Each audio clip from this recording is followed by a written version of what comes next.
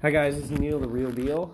I'm here in Argentina for the week, visiting. I figured it's a good time to do a podcast. I'm going to tell you guys a story about New York. I Love Downhill 2012, my first international event for skateboarding.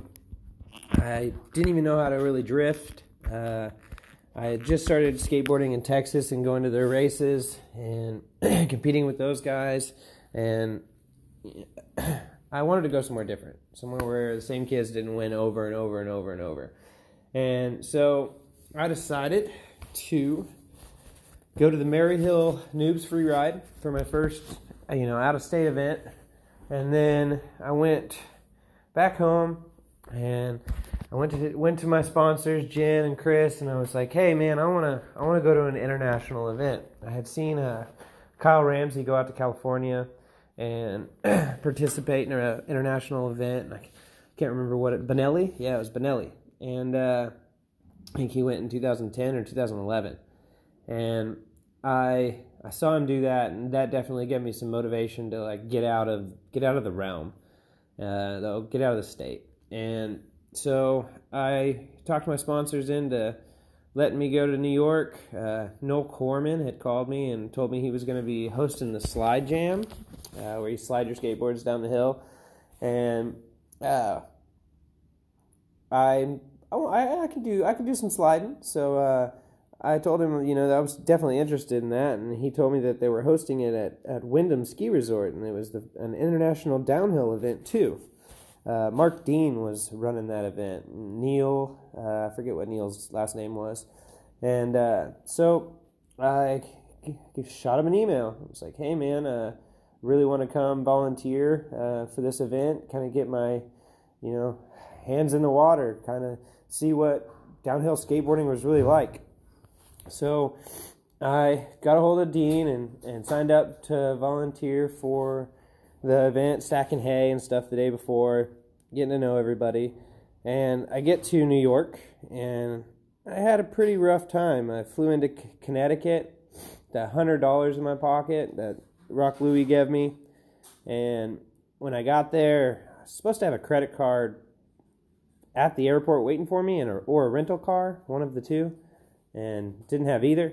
When I got there, and ended up going on a bus from Connecticut to Grand Central Station. Grand Central Station, I had this large fellow stop me and ask me, "Are you lost?" Kid from Oklahoma my size, "Yeah, I'm lost and I'm terrified." And he laughed and said he would take me wherever I needed to go, give me directions. And I said, "Well, my phone's dead. I ain't got no nothing. All I have is my friend Brian's phone number." And Brian Myrick, he works at Blade Skate Shop in New York, works with Triple Eight and stuff as well. So I was staying there.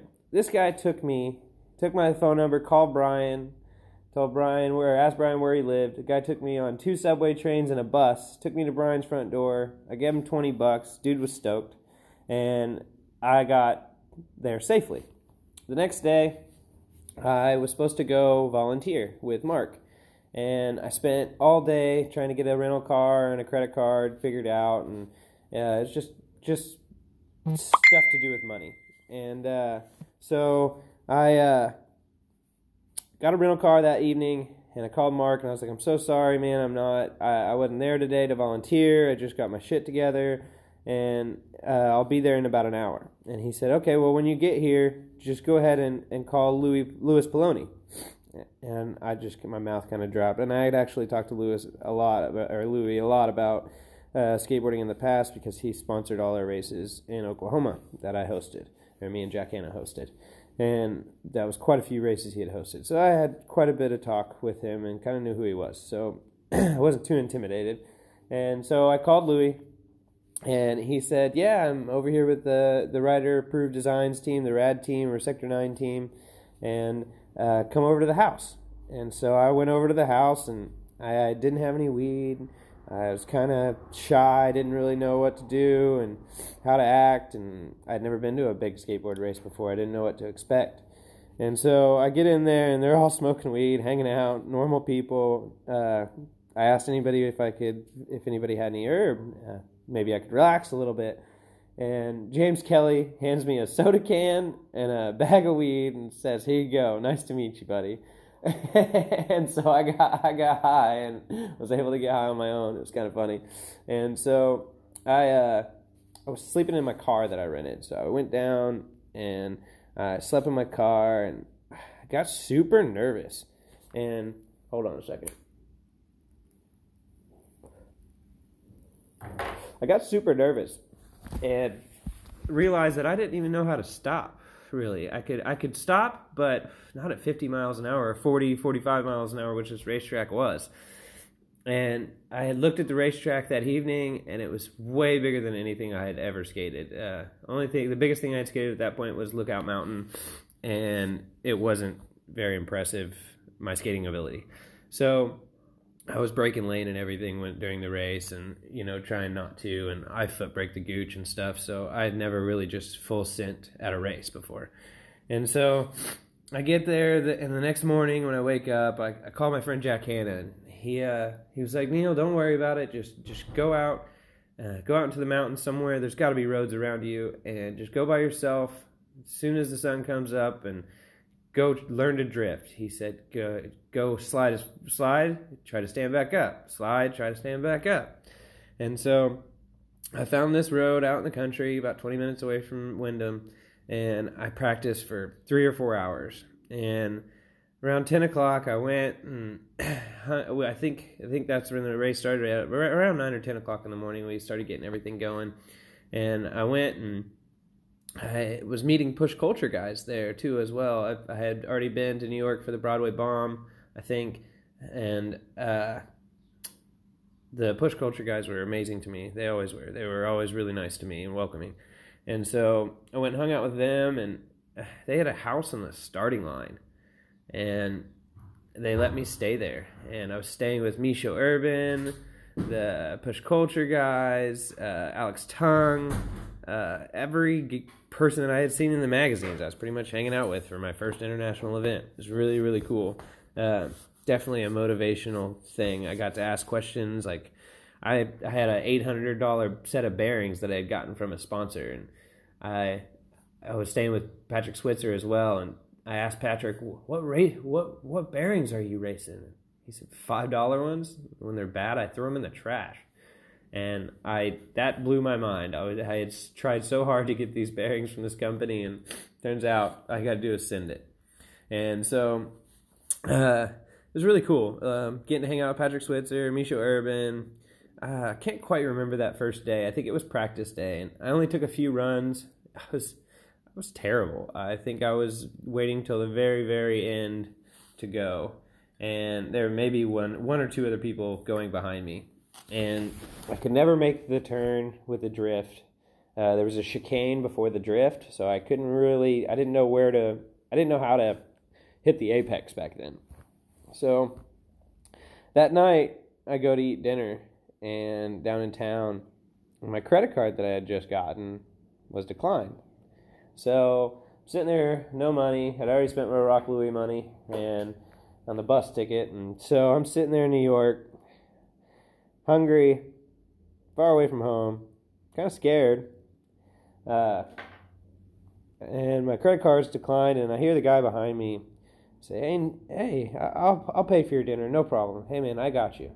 And I turn around, and it's Misho Urban. It's like this guy had a Guinness World. He was walking around all weekend with the plaque that said "World's Fastest Man on a Skateboard," gone like 81.3 miles an hour, I think is what it was, or 83.1, something like that. But I pretty much had a Guinness World Record holder buy me dinner. I mean, that was really cool.